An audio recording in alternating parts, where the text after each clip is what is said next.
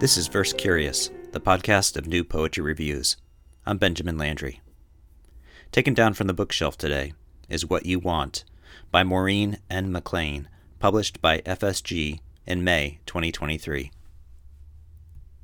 And in the 21st century, the great ship of human civilization ran aground on the digitally printed rocks of its own making. So runs the spray-soaked ballad of Maureen and McLane's latest collection, which is by turns doomy and gorgeous, instructively self-involved and self-critical. Her collection's title allusion to the Rolling Stones song, which runs throughout the pages, reminds us that the ship of human civilization was itself conceived along the swelling lines of desire, arousal, discovery, comfort, repeat. It is the rapaciousness of this constant refrain that has landed us where we are, on a planet straining to meet our demands for novelty. What You Want is narrated from the rack, gulls crying above dead seals and churned-up refuse. The early poem, From a Book of Hours, begins with a moment of address and personal connection. For you I got up to see the moon, and later, I know you feel what there is to feel, and oh, movement. We sense the speaker drifting away from the addressee on the tide of their reverie. And sure enough, the poem is soon guided by the spirit of that much-missed and expert drifter John Ashbery, beginning if humorously through the back door of criticism. He writes things that sound like poems, and so they are, more or less, a severe critic said of John Ashbery. How to shape an hour, chart a flow. Corbin versus Corbid, whose etymologies are winning today, whose orthographies are rising. Let's follow a kingfisher down the long shore, extravagant with brush and unseen weeds, and a toppled pine bearing its underside, a labyrinth of roots shocked out of the earth. Elsewhere, non sequitur lines honor Ashbery, his flexibility and roving energy. But where in Ashbery the reader feels as though they have arrived in the middle of the action, and even McLane's most associative work, we have the sense of the speaker seeing something through, from beginning to end. What You Want is divided in 4 sections, perhaps to reflect the different moods or flavors of desire. Most of the lines are lyric and of medium length, but I find her most thrilling work in a poem like Skying, appearing in the 2nd section.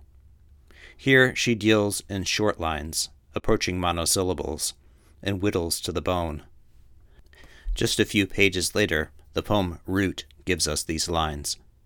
A walk in the park, snowbound rhododendron, just last week crocus, snow so white it's blue, Metropolitan Museum, plunder, wonder. Imagism aside, these accumulating fragments have the texture of brushstrokes. One cannot help but feel themselves, their experience of the world shaped by the technique of an assured artist.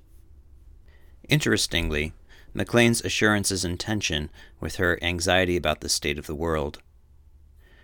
There are children in cages and protest. There are millions and rooms, and concrete can be made several ways, she writes about our nation's flirtations with fascism. In one poem, McLane references Gertrude Stein's pointing objects, a silent, self-evident material cry and insistence, which in McLane's poetry flags ecological and ethical devastation. At the start of the poem Self-Reliance, McLane sets the scene with apparent seasonal affective disorder standing in for a more widespread malaise. Winter, late January afternoon. Night falls fast. You'd think I would know this by now. I am just not feeling it, the joy I should be feeling, the joy we are supposed to feel, we who are alive. But even in the practice of despair, McLane's speaker cannot fully eschew hope. See how the scenery wades in from the darkness to rescue her vision. Life! Life! Well, my preferred pronouns are we, and I sink into the self at my risk. Ours. Oh, dialectic, lyric, society, plurality, yo! Oh, the 90s. Here are the hemlocks, stern as Adorno, thrusting into the fading blue. The speaker in these poems generally conceives of life at a distance, rationalizing experience and holding the ways of the world in syntactical tension, abstractions jostling what seem like discrete images. But occasionally the I steps in, like a parent, assuring us that what has happened is real and can be endured. By way of conviction, the speaker of these poems fashions a worldview with allusions, both sly and boldface, to Plath, Stein, Hegel, the maritime luminist painter Fitz Henry Lane, and many others. These are breezy, witty visual poems, even when their subjects are formidably dark. Why do we need this poetry now? Maureen and McLane's What You Want attests that there is possibility, even desire, amidst calamity. This just might be enough. Even the mundane failures might be reversed on a whim, or on a wind given the right conditions. In the poem Since You Asked Shorelines, a missed deadline is redeemed by the creation of the very poem. And it's true I promised you something I'd send in late summer.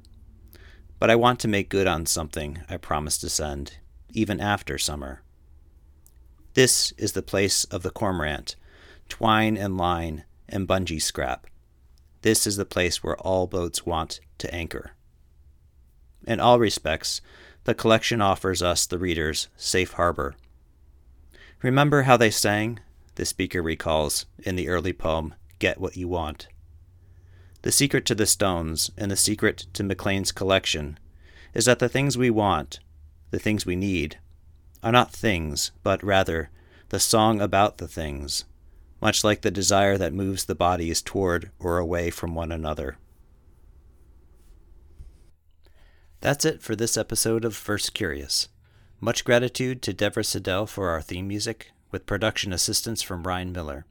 If you've enjoyed this episode, please subscribe, share, and consider donating via the button on the Verse Curious Red Circle homepage, with my thanks in advance.